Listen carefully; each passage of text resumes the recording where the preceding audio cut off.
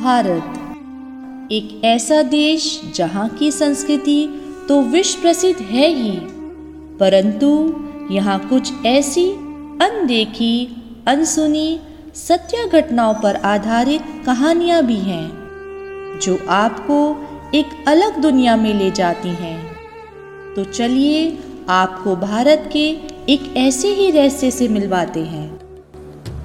यूं हिमाचल प्रदेश में स्पीति घाटी के ठंडे रेगिस्तान में बसा हुआ एक छोटा सा ऐतिहासिक गांव है जो समुद्र तल से लगभग 10,499 फीट की ऊंचाई पर स्थित है। यूं गांव एक बेहद ही शांतिपूर्ण और सुंदर गांव है। इस गांव में लगभग 100 लोग रहते हैं। यहाँ के निवासी अपनी ज़रूरतों को पूरा करने के लिए दूर दूर की जगहों तक पैदल यात्रा करते हैं। ये गांव काजा शहर से लगभग 80 किलोमीटर की दूरी पर स्थित है। ये जगह शिमला से लगभग 430 किलोमीटर और मनाली से 250 किलोमीटर दूर है।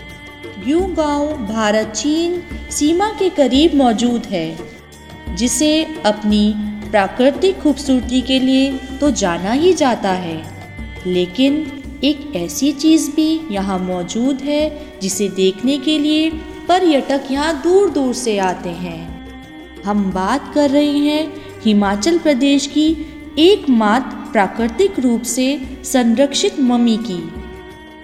लोगों का कहना है कि इस मम्मी के बाल और नाखून आज भी बढ़ रहे हैं। ये बात जरूर आपको हैरान कर देने वाली लग रही होगी, लेकिन इस बात को स्थानीय लोग एकदम सच बताते हैं।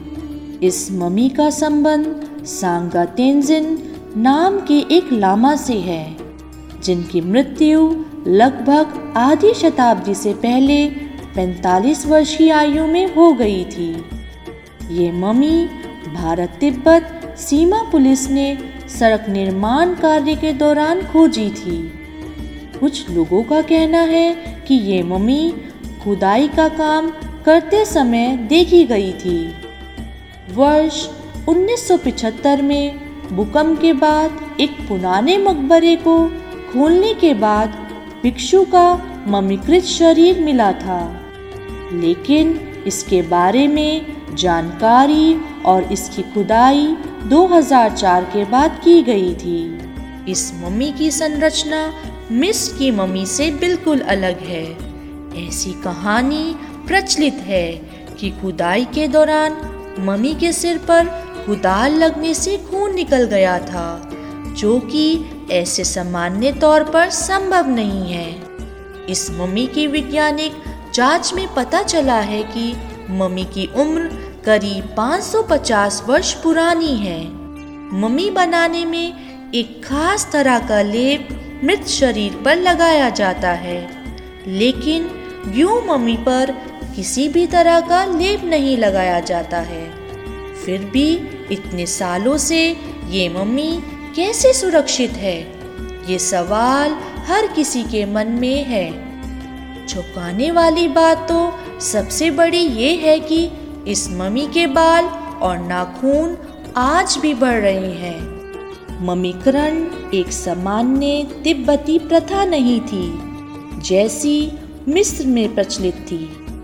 पुराने समय में तिब्बती या तो अपने मृतकों को गिद्धों और मछलियों को अर्पित करते थे या उनका दाह संस्कार करते थे, लेकिन ऊंची पदवी पर मौजूद भिक्षुओं को मम्मी बना दिया जाता था और उनके शरीर को एक मार्गदर्शक के रूप में भक्ति के लिए रख दिया जाता था। लगभग सभी तिब्बती भिक्षुओं को बैठने की स्थिति में मम्मीकृत या संरक्षित कर दिया जाता था, फिर लेटने की मुद्रा में रख दिया जाता था। मिस्र और तिब्बती मम्मियों के बीच एक अंतर है। मिस्रवासी मृतकों के शरीर को संरक्षित करने के लिए कई केमिकल तरीकों का इस्तेमाल करते थे और तिब्बती मम्मियों को प्राकृतिक कहा जाता था, जिसका अर्थ है कि भिक्षु भूख और ध्यान के माध्यम से खुद को मृत्यु की ओर समर्पित कर देते थे। स्वयंममीकरण इस प्रक्रिया को सुकुशिनबित्सु कहा जाता है। इसका श्रेय जापान के यामागाटा में बौद्ध भिक्षुओं को दिया जाता है।